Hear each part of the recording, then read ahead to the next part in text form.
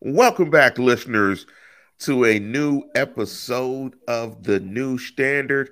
And welcome back, Big Neil. You were able to dig out of Mount Kilimanjaro I was last able week. to. I created Mount Neal, two sides of the driveway, six total shovels over the course of about 36 hours. It wasn't too bad. It could have been a lot worse. It was expected to be a lot worse. We got, I think, like 14, 15 inches total. The good news is, though, it's supposed to snow another 3 to 5 tonight. So maybe that was the part that was missing from the first storm. So that, and with the kid being home 2 straight days, it was active. Not gonna lie. It feels like forever since I've done this too. I don't feel like I've been on camera for however long, and I probably look like that as well. You But it said was Mount crazy. Neal. Mount That Neal, is hilarious. I like Mount Coolong. Mount Coolong seems a little on the nose. I like Mount to Cool. I like Mount to make it sound Coolong. dumber. Coolong sounds cool. Neil does not. So Mount Neal. Mount Neal, That's much, great. much stupider and more simplified. That's great. That's about as good as Dan Less. Uh, Mount So Neal is can't believe classic. we never thought of that. Dan Less, but Dan less. enough of the comedy to start the show, More listeners. is We are less. back, funnier than ever. You should have heard us singing Please BK, don't. God. have it your way at Mount Neal's. If they if So they pay us, we will sing it. yes, Until yeah. then, though, let's Till not then, mention that yes, we we know will what not sing that it. And I commercial jingle. don't. The croissant sandwich is pretty good though. But I've during this Lenten season, I've given up fast food breakfast. So if you see me melt away, that might be a good thing. But listeners, welcome back. We are back after the break. We took a little break off to recharge, replenish, and refocus. Triple R. So we are back. I want to welcome you back to the experience, the New Standard. As always, you can check out the program on YouTube. Do a search for the New Standard and Lance Williams or Neil Coulon, or do a search for the New Standard if you want to find the show via podcast. And as always, we strive to bring you fair and unbalanced Steeler information, unless we've had fast food prior, Taco Bell, some Burger King, or any of those delicious treats prior to the show. But Neil, the one thing I wanted to jump into to start the program is I think the biggest news in terms of the Steelers is we've had a little bit of coaching turnover. In the last couple of weeks, we've had the retirement of Coach Mitchell. We've had the hiring of Coach Curry, and we've had Jerry O is no longer a coach for the Pittsburgh Steelers. Is there something else I'm missing? I think there was one other coach that's no longer on the staff. Am I correct about that? I don't know. I think you got them all. I mean, we've talked about Brian Flores prior to this, Yes, so that's right. And Brian add Flores. add Flores to that group. It's certainly a changing of the guard kind of change of turnover, because when you talk about John Mitchell has been an institution within Pittsburgh. You're talking like this guy saw multiple years with Cower. That's how far back he went. And he coached several outstanding NFL defensive linemen in his time. And I have heard this from multiple people, and I've had the fortunate pleasure of seeing the man work up front and hearing direct commendations from a lot of his players.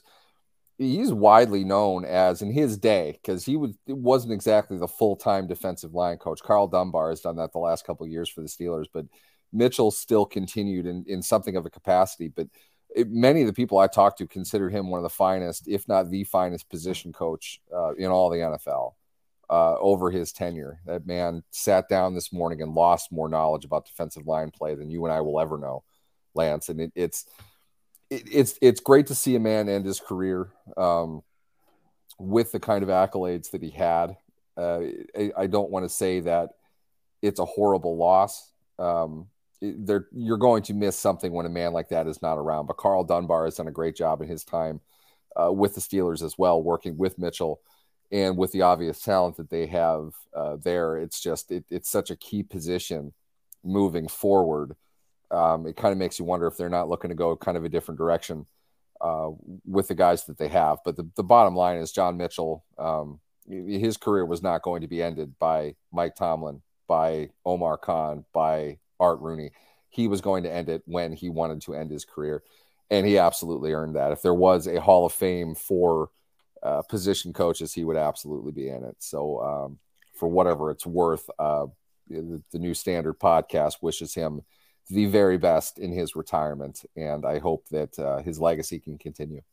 And if I'm mistaken, didn't he integrate the University of Alabama? He was the first black player for the University of Alabama football team. Just think about that. I mean, that's a 22-year-old kid right now. The Steelers will probably draft a defensive lineman in this draft, maybe one from Alabama. They did that with, who was it a couple of years ago? Isaiah Buggs. Wasn't he from Alabama? Yeah. Think of it. Let's use him as an example.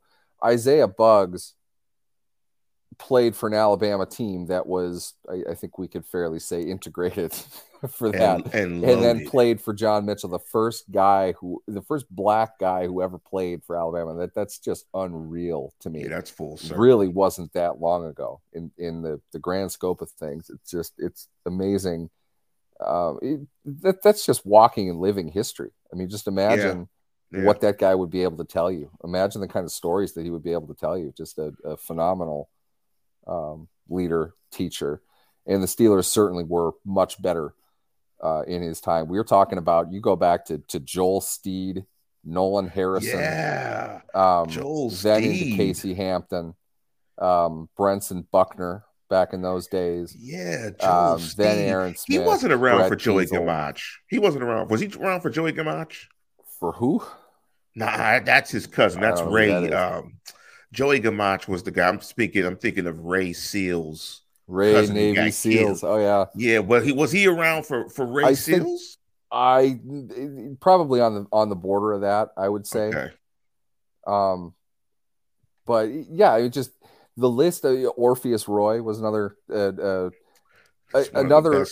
end guy that was built up to be a solid, if not decent, NFL defensive lineman. That's really what you have to look at. It's not making Casey Hampton a great player. With all due respect to Casey Hampton, not suggesting he wasn't coachable in any way, but Casey Hampton was phenomenally gifted. You know, making him who he was certainly has skill. But when you're talking about Aaron Smith, a Division II defensive lineman taken in the 4th round, along with Brett Kiesel, a throwaway 7th round pick. Both of those two played in Pro Bowls, along with Hampton, who obviously did the stuff that he did. You move that into Cam Hayward, an obvious talent that needed some work, took some time to kind of get him going. He's been outstanding. They developed Stephon Tuitt in a very similar way. You're looking at a young group now with some talent that's there. He has his fingerprints over 7 football generations of outstanding defensive linemen, and they're not all super freaks. You know, they're not dominant athletes that were going to be great if they wanted to be great. They had to build themselves up. Coaching and development is a huge part of that, and Mitchell has been at the forefront of that for perhaps the Steelers' most stable position over his tenure. 2 head coaches in that time. And think about this: over the last, I think, 6 years, the Steelers lead the National Football League in sacks. I think we're around 315, and you've got a good portion of those sacks from defensive linemen. Let me ask you this: in terms of the impact of his retirement, did he also serve? And this is me asking because I know that Bill Cowher used to talk about it a lot of times with Dick Hoke. That Dick Hoke was kind of this sounding board, this sanity check. Where a lot of times offensive game plans and different things that the offense was trying to do kind of got, they would ask Dick, hey, Dick, can we do this? Dick's like, no, we can't block it. You need to take this out the plan. You need to do something else. I wonder, did Mitchell have that type of role? Was he kind of this like defensive emeritus where you kind of got, you kind of You roll the defensive game plan out. You kind of coach Mitch, man, what's this look like? You think we can really do this? Did he kind of have his fingerprints on it like that? Is that your understanding? When you're talking about the individual position groups, I've had a lot of people tell me this. Your kind of your primary one would be consider it to be like third in charge behind the coordinators would be your offensive line coach, and mostly because the offensive line has to know what everybody else is doing, including the quarterback. So their input had more weight than anybody else's. As far as Hoke went, he was around for so long, he knew everything else, and he was kind of the institutional knowledge of that staff, and he knew the game backwards and forwards. He coached for 50 years, and that was after he played for however long. Doesn't he have an award named after him? Probably in college football, like the Dick couple Hoke bridges in Pittsburgh too. I'm sure. Yeah, I forget honestly if he does, but it wouldn't surprise me. He was a football and baseball player at Duke University, I believe. Or am I thinking of somebody else? I think it was Dick Hoke. But anyway, as far as Mitchell goes, the defensive line isn't too dissimilar from that, especially in what was a traditional 3-4 and kind of the modified 3-4 that they're playing in now. You have to know what the outside linebackers are doing. Therefore, you have to know what the inside linebackers are doing. And your secondary is reacting to all of that. So it all kind of starts up front, even if they're not the ones that drive most of the action. They're more aware of what everybody else is doing. One staple, and I wish I could go back to this, back in the day, in the old version of the show, Lance, you and I talked about when Stephon Tuitt was drafted. Yeah. One of the things with Tuitt that stood out to a large degree with him was that he could sit and throw, which is kind of a slang technique 3-4 defensive ends use. Basically, you squat your butt down, you're throwing your arms out in a kind of a immediate snap reaction in order to survey what's in front of you. They don't teach that in college. They didn't at that point a whole lot, and it's kind of phasing its way out. You don't really play the 5 technique in a pure way, the way that you used to. But we talked about the value Tuitt would bring with having that, because a lot of times too, it sets up your ability to run tackle end stunts, TE stunts, which is a staple of the Steelers. They've been using that for years in a variety of different ways. Tuitt was excellent at it. He could get down and then move inside to pull a blocker with him while somebody stunts around to the outside, or he could run an inside as well. So Mitchell, he taught that technique very well, and it's been an integral part of that stat you mentioned, the amount of sacks the Steelers have had in the time that Mitchell has been running things. He didn't get to coach Mean Joe. It's not like the sacks came from that. They played a 3-4. The outside linebackers are picking up the bulk of the sacks, but your defensive line contributes to that as much as anything else. It's not like it's TJ Watt one-on-one with a running back. I mean, they have to set guys up. That's kind of how that all worked. And the defensive line started that. So to answer your question in a really roundabout way, yes, you had your defensive line kind of needs to be the catalyst of everything else. So if you want to say, can we do this? Can we do that? It's because the defensive line is going to start off the play, setting up whatever it is that they're talking about. So yes, he would be involved with that. To say nothing of the fact that he's John Bleepin Mitchell and the guy's been around football forever. You probably want to run a few ideas past a guy like that if he's on your staff. Yeah, you better. And we kind of shot around the target. He was a Penn State guy. Penn State. And the running back award was the Doak Walker. Yeah, award. Doak Walker. I didn't want to call you out for that, but I was like, I don't think he has an award. But you're thinking of Doak Walker. Yeah, kind of off. Florida State. Yeah. And so, he's in fact, it says here that Hoke was voted the Penn State MVP in 1960. Wow. That was 10 years before I took breath. In the tenure of our 2 separate stints of show, Lance, he retired. Did you realize that? Yeah, exactly. This guy coached forever. Yeah. Amazing to see.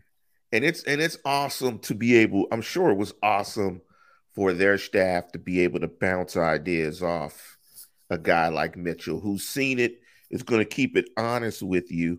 But another question I wanted to ask is, what's your thoughts on his replacement? Is Mitch, and Mitch might not be replaceable, but and in terms of the Steelers, also the big thing that happened is they brought in Aaron Curry. They let go of Jerry O. Was there any particular reason stated? I couldn't find anything. I did not hear any particular reason. I think they just gave him the respect that he deserves.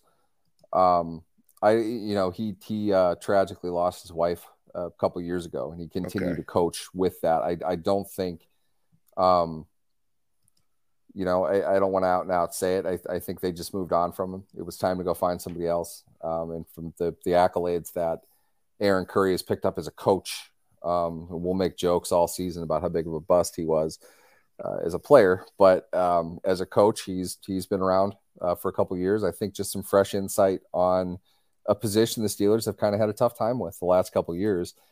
It has some value, and I don't want to detract at all from Jerry O, who's legitimately one of the nicest guys you're ever going to meet. I hope he was able to either find something on his terms, or this was kind of an amicable parting between the two. But I do think it's fair to suggest maybe they could have used a little bit of breath of fresh air at the linebacker position. They lost Flores, and they're replacing Jerry O. So it looks like they've got new voices in that room, and they're going to have new guys to go with that. I think that's probably necessary at this point. Now, one thing that's interesting, when you look at the Steelers staff, when you compare it to the numbers of guys on some other staffs, it's a pretty small staff. I mean, when you're looking at the defensive side of the ball, you've got Terrell Austin as the coordinator, and you've only got 4 other defensive coaches, and Grady Brown, Aaron Curry, Carl Dunbar, and Denzel Martin. Is there a particular reason or an advantage for keeping it that small? It's a very small room. I don't think they're done hiring yet. They're not in the need. They have not been a team the last several years that needs to have their entire coaching staff in place in February. They'll add as needed. And a lot of it too is it depends on availability. We've talked about this a couple times. I'm not 100% sure what Byron Leftwich, what he's planning on doing, but I have a tough time thinking nobody's going to give him a job unless he doesn't want one. So they're going to continue to add, but yeah, the Steelers don't typically have gigantic coaching staffs. We could go on for days why that is. The value of it, the non-value of it. I will say this because we're recording this and I can see the phantom comments coming up on the screen already. It's not simply they're cheap. Okay. Hands-on coaches want to be hands-on. If they feel they have the control and the authority of the room, they don't need 17 different coaches putting different ideas in people's heads. There's something to be said about keeping it small, keeping it controlled, and staying on message. It's very much a Mike Tomlin staple. I do know this, and I can piece together some of it. I know that there are a lot of uncredited personnel around any NFL team. So to suggest flatly that they only have X amount of coaches and that's it isn't exactly accurate. There are a lot of other things that come into that. They're not going to be necessarily credited as coaches. They don't put that out for people to know because they don't want other people to know that they're working for them. Why would they want that? It's a copycat league. The Ravens are going to come and take their whatever coach that they are on the cutting edge of. So they're not going to go out and advertise it. So just because Joe Sweatsock doesn't know the structure of the Steelers coaching staff doesn't mean they don't have coaches. Every team has coaches. They put money into that. It's the second biggest expenditure next to the players within the entire franchise. But you mean Mike we may not necessarily know who they all are. You mean Mike Tubesock. Here's an example of that. And I was surprised to hear it was during the playoffs. they had talked about who did he and as I'm thinking about it, I'm forgetting the name. The defensive savant, the guy from Denver, the cover two, the cover four shell guy that has all these coaching Talking disciples about was Ivero? no, Or no, no, Fangio. yeah, Vic Fangio. Fangio.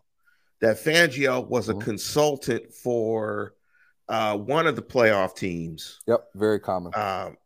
And like I'm like, wow, like there's no announcement that he's on their staff. He's just Yeah, work. you might hear about one or two of them. I promise you, though, every playoff team has at least one recently fired coach on their consultancy staff, Right, which is not going to be their listed coaches. They're hired right, as consultants. They're under contracts.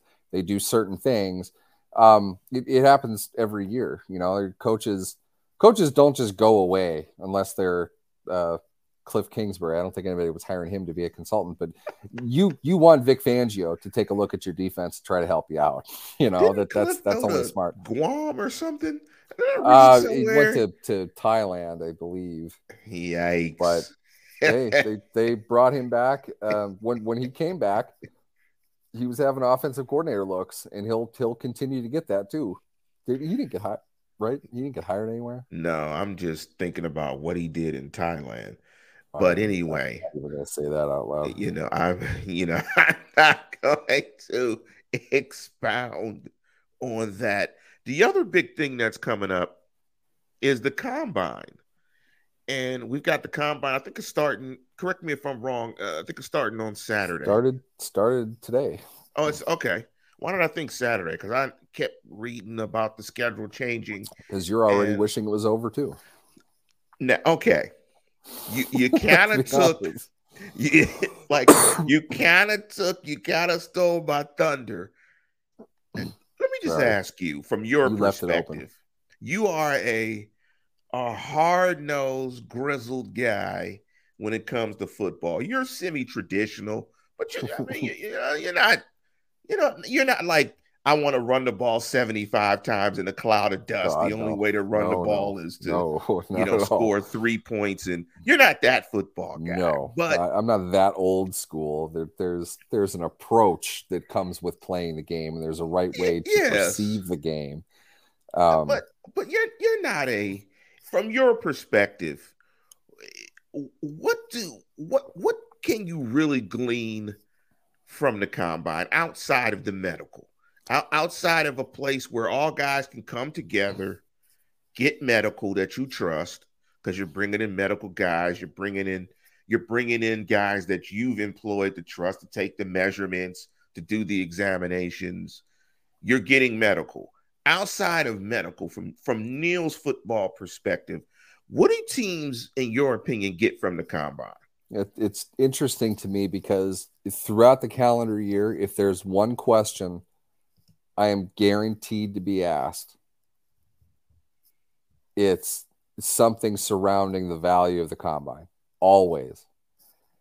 The answer is it's pretty simple. What they get out of it is the opportunity reflexively. Both sides get to meet one another. And if you disagree with that, here's the evidence. There's a bunch of guys that aren't going to run. There's a bunch of guys that aren't going to lift. They're not going to jump. Some aren't going to throw. Some show up and don't do anything. Every single one of them meets with every team that they have the opportunity to meet with. Every team tries to grab as many players as possible, to the point where they've got low-level chumbalones asking guys about their mother's nightly habits, things like that. People that clearly don't know how to interview or shouldn't be allowed to interview. They try to gather as much information as humanly possible. That's the value of the combine.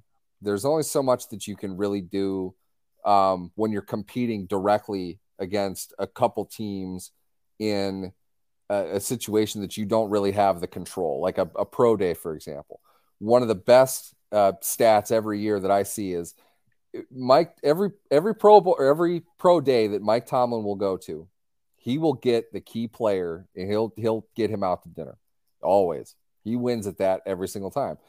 in a league driven by parity, you kind of want to make things fair. You want to make things even. If Mike Tomlin has the charisma to take them all out to dinner, he will. You can't really have that. Have it be open season to the pro day because you have combines. You have the combine to get guys to you're able to link the player up with the team. They can sit down for 15 minutes and talk, get to know each other a little bit. Speed dating for NFL prospects. That's a valuable thing. The other stuff, I'm not saying that it's not important, just to keep the answer short. It's their ability to connect and to speak person to person to see what each other are like. That there's a lot of value in that when you're making multi-million-dollar decisions. You know what the interesting thing, just in hearing you talk about it, that as I've gotten older, I've started to recognize that chemistry and fit is a very important thing, and it's undervalued. And Absolutely. the football stuff, a lot of it in the competitive, a lot of the football stuff you can get from film, right? You can watch guys on film.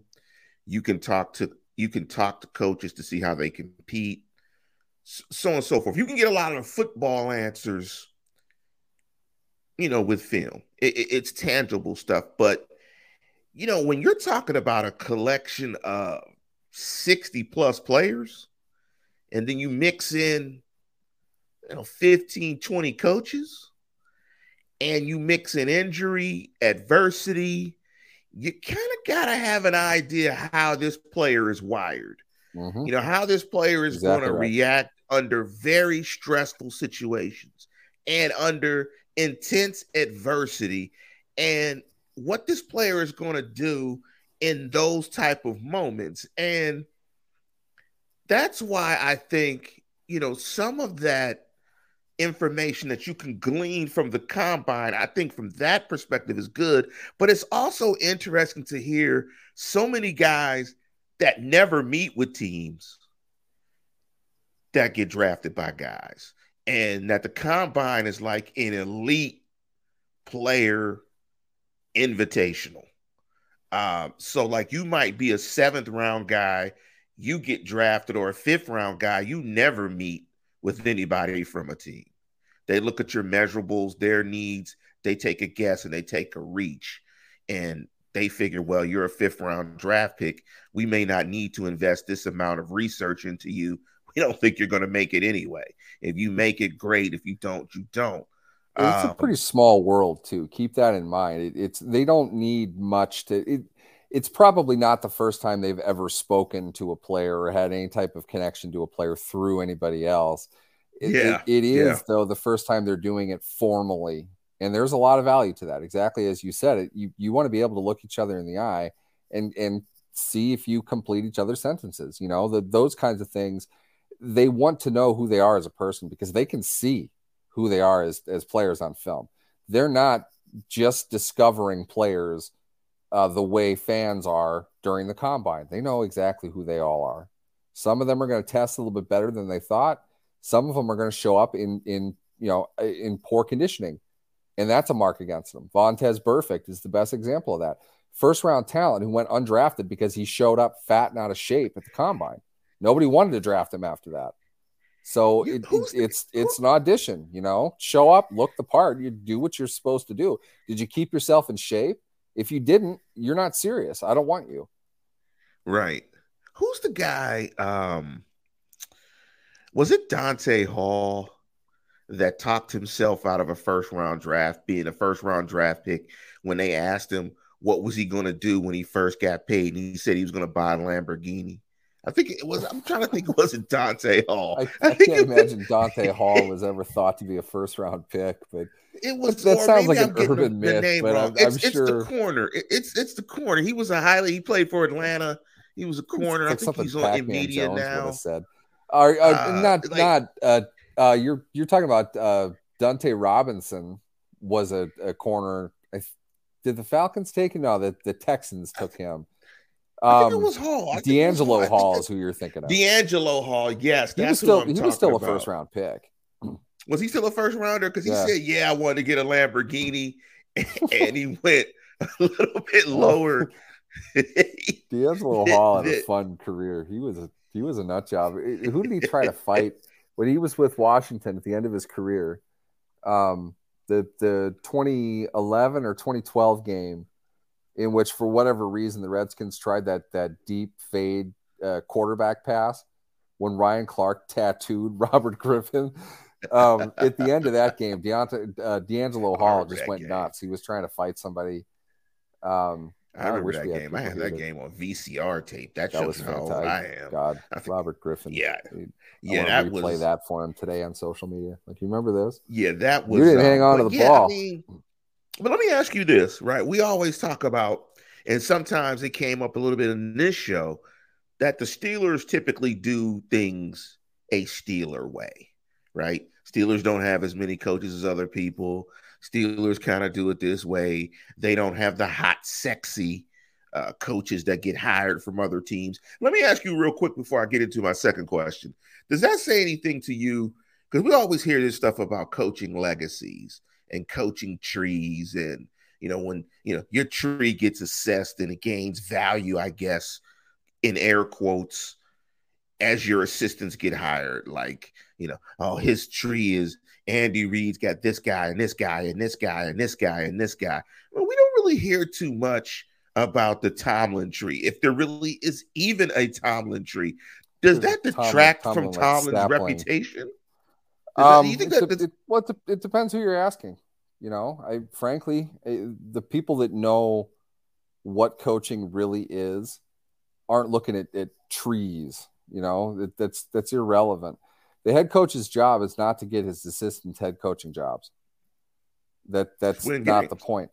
It doesn't mean, though, that can't be considered a value. You know how to develop coaches, but I don't want to say it like this because it's not fair. But in some cases, it's gimmicky. You're doing something that the rest of the league wants. You're going to hire the people that are around it and that do it. This is why you saw two Philadelphia coordinators both get head coaching jobs. They ran a great team. Does that mean that it as good as what we've seen to this point, that Nick Sirianni is the greatest coach in the game? No, I don't. It doesn't mean that. It means that they're doing something collectively that has value across the rest of the league, and their success speaks to that.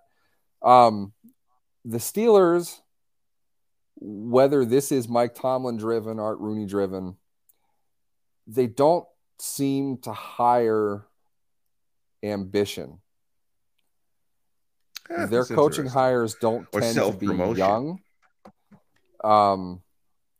Dick LeBeau failed most catastrophically in Cincinnati, and they brought him in to be their defensive coordinator for a very long time. Ken Whisenhunt was the last offensive coordinator they had who sniffed a head coaching job. Todd Haley flat out refused to be a head coach again after his experience under Pioli in Kansas City. And Munchak never wanted to coach again, never wanted to be a head coach again. Those are probably the highest promotable offensive coaches the Steelers have had at that level, as far as going to the NFL. Sean Kugler was an offensive line coach who I felt oversaw some of the worst offensive line play the Steelers have ever had. He was the head coach at his alma mater of the University of Texas, El Paso. If you think that's a step up from an offensive line coach in the NFL, you're sorely mistaken. They don't seem to hire personnel that are looking for other jobs. This is what they want to do. This is what they're good at. They're not head coach material. Is that by design? I don't know. I to be honest with you, though, I think it makes some sense. You want to hire somebody that's going to stay in the job. It's going to promote consistency instead of jumping around 4 offensive line coaches in 4 years like they have right now till they finally hit on one that seems to want to stay, is going to be kept, and had kind of some success toward the end of a season. That's what they have right now, and Pat Meyer, he's done a good job with that. They haven't had that in a long time. Now imagine what's the difference between he didn't work out and got fired and he got hired by somebody else. Probably a better team at the time, but you still have the same problem every single year. So I don't want to say that they hire specifically tomatoes who are career lifers at their positions, but maybe they are. Maybe that is the strategy. And I see both what sides I of it. think. You know what I'm going to add to your thought, because when I look at the coaching staff, I think they also bring in some guys that they can groom some, Yep, that they can kind that's of fair. teach their way in terms of how they want it to be coached and how it can be done. That you don't want someone that's too set in their ways, this grizzled guy that you can't get to change or conform to kind of how the Steelers want to approach it and do it. And I think it's also something to be said when you look at some of the position coaches, some of the younger guys on the staff who are getting some of their first opportunities to do it. I mean, you got those guys kicking down the door, running down the hill. I mean, those guys you're getting young, enthusiastic guys that you can mold and shape in kind of your way and your fashion. So I think there's some advantage to that. But it's interesting that you don't see the Steelers staff get plucked. And to your point, and I agree, getting plucked off of a staff isn't necessarily a sign that you're a good head coach. I mean, hell, Matt Nagy got hired off of Andy Reid's staff, and he was terrible in Chicago. Now he's back in Kansas City, and he's the offensive coordinator. I mean, nobody. It just brings you attention, and to Yeah, suggest being around Andy Reid is a good thing for a coach is fair. Andy Reid's a great coach, and we've known that for a long time. He's also an offensive innovator, so you could see why an offensive coach working under Andy Reid has something that other teams would want. But here's the big thing. Knowing the X's and O's and knowing how to run an offense absolutely does not mean that you can lead a team. And that's really what you kind of find in, I don't want to say the anti-Andy Reid, but Andy Reid seems adept at both. And that's truly a unique skill. He can do both of those things. Most people can't. And Matt Nagy was a great example of that. He was a terrible personnel coach. And it doesn't even mean you can run an offense, right? You could be like that savant football dude. I forget his name, Eddie something, whatever his last name was, in New England. There was the guy that was the film breakdown savant for Bill Belichick, and he was like Bill Belichick's secret weapon. That old consultant. Dude. Yeah, that old guy. The guy from the Giants. Are you talking about a Corsi? Was it him? Nah, I know who you mean. It was this spy, like he has like this CIA. Yeah. I know what you mean. It's late. I don't remember the guy's name. I can't think of it. I know what you're talking about. He can't go teach people. He can't go teach people. He can, he can go to Belichick and say, "Hey, man, look at this guy's hand placement on this down and distance. He's bounced the feed off of a Russian satellite and he figured this sign out." So yeah, he's that guy. Exactly. So and there's value to that, bringing it full circle back to the original point at the top of the show about coaching, impact, staffs, this collection of brain trust that is surrounded by teams that are often around teams that you may not know. Now, the title of the program was "Do the Steelers Have Joes?" And specifically on the offensive side of the ball, because here's what came up, and I want to read. This is a players, I think a players poll put out by the NFLPA, and players picked who they thought were their best players at certain positions. And let me name, at the quarterback position, pulled up left tackle. Let me pick up the quarterback position. And so at the quarterback position, it was Mahomes was number 1. Josh Allen was 2. Jalen Hurts was 3. Joe Burrow was 4. Lamar Jackson was 5. At the wide receiver position, number 1 was Justin Jefferson. Number 2 was Devontae Adams. Number 3, Stephon Diggs. Number 4, Tyreek Hill. Number 5, A.J. Brown. At the running back position, I think I have everything here. The running back position was Josh Jacobs, Nick Chubb, Tony Pollard, Christian McCaffrey, Saquon Barkley. At the left guard position, Joel Petonio, Joe Tooney, Quentin Nelson, Landon Dickerson. Right guard, Zach Martin, Chris Lindstrom, Brandon Sheriff, Wyatt Teller. I think if it didn't dawn on you, at the center position, Jason Kelsey, Frank Ragnow, Corey Lindsey, Creed Humphrey, Mitch Morse. Left tackle, Joe Tooney. And if you didn't notice, if it didn't dawn on you, I have not named one Steeler at any position group on the offensive side of football. We didn't talk about tight ends, but needless to say, the best tight end is Travis Kelce. Needless to say, no. Our tight end is not on that list. Please don't make me argue this again. Needless to say, and I do have tight ends here. It's Kelce, Kittle, Mark Andrews, TJ Hawkinson, and Evan Ingram. So when you ask the question, do the Steelers have Joes, particularly on the offensive side of fall? Do you disagree at all with the fact that no Steeler player found themselves on the list of any of these offensive positions? And could there be a Steeler player that you could argue that should be on there? No, you really can't. I can hear the people now. They're freaking out about Najee Harris, right? Read the running backs back. It was let me pull it up. It was Josh Johnson. Jacobs.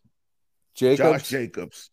It was nowhere Jacobs. Close. Harris is nowhere close. Nick Chubb, Tony Pollard, Christian McCaffrey, and Saquon Barkley. Nowhere close. No. Najee would probably be 10th, the most comparable 12th? As far as the group goes. Just think of Freiermuth compared to Kittle is laughable. Pickett compared to Mahomes is laughable. They don't have any. I mean, this is a team that averaged less than 16 points a game for half the season. I mean, it's not a it's not a stretch to suggest that they don't have playmakers. They don't have significant impact guys. Let's not get this twisted and suggest that I think that they're all garbage. That's not what I'm saying. They're not the top level dudes. They're not that kinds of they don't have that kind of talent on the offensive side right now. To put it mildly, their left tackle does not compare to Trent Williams. There might not be a bigger gap in all of sports between the best left tackle and the Steelers left tackle for what we're seeing right now. Dan Moore is less. More so, less so. I'm looking at the list. I was kind of surprised. I mean, I was sort of surprised, I guess. But as I looked at the list, I think what surprised me, not so much that there weren't Steeler players in the top 5 across all these categories, but I think what kind of surprised me, there's probably not Steeler players in the top 10. Yeah, we could have all of the categories. One other list. At least one other list. Like you need probably 2 of these. Maybe Harris. Maybe yes, Harris, you need like top 15. Maybe. Because I'm looking at the wide receivers. To find other running backs who would even really, I'm looking at the wide volume receivers alone. He might have to get in because there's a tremendous drop off among running backs, right? I mean, they don't have enough opportunity to really stand out. Harris, though, has ample opportunity. He just doesn't have like great stats. At some point, you probably put Harris in the top 10 because there's nobody left. But I don't think there's any other. I don't think you're top 10 in any other position. I mean, you look at it, and it's okay, just like maybe tight end. I can hear people yelling about Freiermuth. I can see Freiermuth at like 9 or 10. Maybe 7. Maybe top 10 Freiermuth as a tight end. But to your point, the gap between Travis Kelce and pretty much everybody else, and interesting enough, to your point, on PFF for the grades, the grading, and everybody gonna say, "Oh, you quoted PFF," but the gap between Travis Kelce at number 1 and the second highest rated tight end, it's like the biggest in all their grades. Kittle? Like that. I'm not sure if it was Kittle. Year, so I'm not sure. I'm not sure if it was Kittle, but the gap was absolutely huge. Now Kelce, I looked a little bit different. Was on another world this season in terms of DVOA, but Kelce put himself in the conversation of, is he the best tight end ever after these last 2 seasons? He just played his best season, and he's played several all-pro seasons. So it just goes to show how good he is.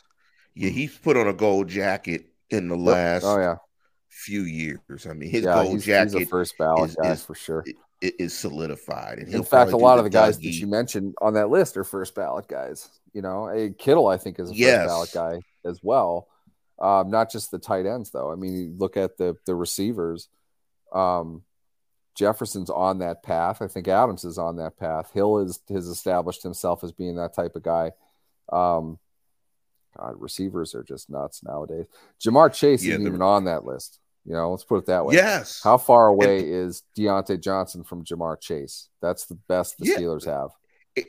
Exactly. And that's in the division. And that's why, this is tough when you ask the question, do the Steelers have Joes, particularly on the offensive side of the ball? And to your point, they got guys. They just don't have elite guys. They have guys where, and that's why there was such heavy criticism, probably around Matt Canada. You have guys that have to be schemed and utilized consistently, correctly. Absolutely be put in positions 5-6 yards a pop, 14 play drives and field goals. That's what they are without dudes. And without dudes, that's a great way to put it. They're pedestrian. When you don't have dudes, a lot of things have to go right for you to win football games. And, that's going to, as we get closer, we come out the combine. I'm sure next week's show, we'll talk more about the combine, some of the performances on the combine. And, we talked a little bit off air about fan mocks, and, we might jump into it, but I want, if you're listeners to the show, keep sending me your mock drafts. We're going to keep putting your mock drafts and projections out as we get a little bit closer to it. After the combine and after some of these pro days, we'll throw out some of these projections. But, I'm looking at some of these mocks and I'm seeing defensive lineman, linebacker, corner. And I'm saying they scored 18 points a game. The last time I checked, a D lineman, a corner, and a linebacker, they not scoring points. And the last time I checked, you got to put some points on the scoreboard. The Super Bowl was 38-35. And so I'm like, the team came from 10 down to win too. Might be important to score. I don't know. I mean, and you score that many points, of course you get the pick 6, but you probably, I haven't looked at the game book, but I would guess they probably ran 25 plays less than the Eagles. Probably, and get 31 points, explode, and they just dominate the game in the second half. So, this question of, do the Steelers have dudes or do they have Joes? I don't think they got no Joes on the offensive side of the ball. I think they got guys with upside, and I think Pickett is the highest ceiling guy on their offense, but a lot of that's going to tie into how well Kenny Pickett plays. And it's great to see Kenny Pickett working with his receivers down on the floor. That's the requirement. That's the expectation. So I'm not getting overly excited by seeing him throwing shorts to Deontay Johnson, but it's much better than seeing him not work. It's very true. More than anything, Omar Khan said this today at the combine. They have their quarterback. That question's been answered. We've agreed with that. I think that's the right direction to go. I hope, in a way, we can continue betting against Kenny because we have. I have. I wasn't against the pick. I was fairly happy about it. I didn't know if he was really a long-term solution, but I know they needed to try something. I liked the way he ended the season. Certainly enough to say, we're going to go with this and we're going to try to build around it because that's what you have to do in the NFL. He seems to do well with people telling him that he's not going to turn into anything. So I hope he continues with that and, he reaches that potential that he may or may not have. I'm not sure how high the ceiling really is, but I hope he continues to tell me that I'm wrong because it's been fun to this point. The reality is he's not going to get better with the lack of offensive investment that they've made, and this draft needs to account for high-end athletic playmakers. They need to bring those guys in. I know how you're going to answer, and we're going to tease this for next show. I was thinking of a topic as you were talking. This conflict between protection versus playmakers, and kind of where do you lean? I know your answer, but I want the listeners to hear your answer because I know your answer because you gave me your answer. I think it was based on the draft a couple of years ago. I've given this answer every day for the last 4 years, I want to say. Anybody that's even remotely familiar with me knows where I stand on this. But specifically, you named two particular players and illustrated the example pretty well. We're going to just bring that back and rehash that as we start talking about this staff, or excuse me, this team, this roster, and where they go to from here. And I think in terms of, do the Steelers have dudes or Joes? We know they have dudes on the defensive side of the ball. They have some shown up dudes in Minkah, in TJ Watt, and in Cam Hayward. They have three premier guys at every level of defense on the defensive side of football. They have guys there, and they have very good complementary guys on that side of the ball. It's going to be interesting to do what they do in free agency. But I think in terms of, do they have Joes or dudes? Offensive side, it's kind of lacking. I think that's where we both see where this roster construction and Omar Khan really has to do a solid job is on that side of the ball. It's going to have to, as opposed to the defensive side of the ball, because right now I think the team is not balanced in terms of, where you're buttering your bread, so to speak. But before we get out of here, Neil, man, you got anything else? I would be remiss if I didn't mention this. When training camp in 2015, a quick John Mitchell story that I think some people will remember fondly because of the subject. Toward the end of camp, hot day, for whatever reason, Mitch is riding the hell out of former Steelers defensive legend Dan McCullers in a drill. They're doing basically one-on-one blocking drills. Mitchell is all over him. I mean, just making this kid's day hell. McCullers is a second-year player at this point. He's going up against basically I can't think of his name. Woodbury, Minnesota legend, the center, the young kid who replaced Green last year. What's his name? The center. It's not him anyway. It's not the point. But this guy was like half of this player, a scrub, nobody, camp invite guy, and he's going up against Dan McCullers, and McCullers is literally twice this guy's size, and McCullers is not going at the effort that Mitchell wants. And there's a point in which he's doing the yelling thing. There's a certain volume that coaches hit so everybody can kind of hear it. So you can put the player on blast and you can still kind of teach everybody else who's there. Mitchell went to a different volume, was much more personal, and it was 2 inches away from McCullers' face. You had him by the face mask. I'm not going to repeat exactly what he said, but it was pretty intense. McCullers went out in the next play, and he walked this kid back.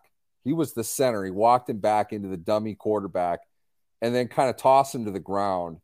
And as the guy got up, McCullers shoved him back to the ground. A melee broke out, and Mitchell comes over to break people up, and he grabs McCullers by the face mask, same distance away, and basically yells into his face, "That's what I'm fucking talking about." It was the funniest thing in the world, because it was like this poor undrafted kid just got destroyed by this behemoth of a human being. And this is all Mitchell wanted him to do. And it's all you ever wanted to see Dan McCullers do. But, oh, man, Mitchell, he was fun. He was very enjoyable to watch. If you were really into football, the stuff that he would say, he was business. I mean, he was kind of not Danny Smith-like energetic, but he enjoyed what he was doing. You could tell he really enjoyed what he was doing, and he taught very well. And this is a great guy all around. Best of luck, Coach, if it matters at all what I think about anything. Best of luck in retirement. Yeah. I hope you can enjoy it, and your legacy will continue through this generation of Steelers players. You know, he's gonna be sorely missed, and I have a feeling that he'll be sitting on Bill Nunn bench watching practice, drinking a lemonade or something, as he, those guys don't go away, man. He'll be back at camp just chilling with some shorts on, probably just watching. That's his thing. And to get them old school grizzled guys out of that's what he does. He does football. His wife, or if he's married now, probably be like, look, Mitch, man, go to camp. I know you don't work for the Steelers. Just get out of here. Go to camp.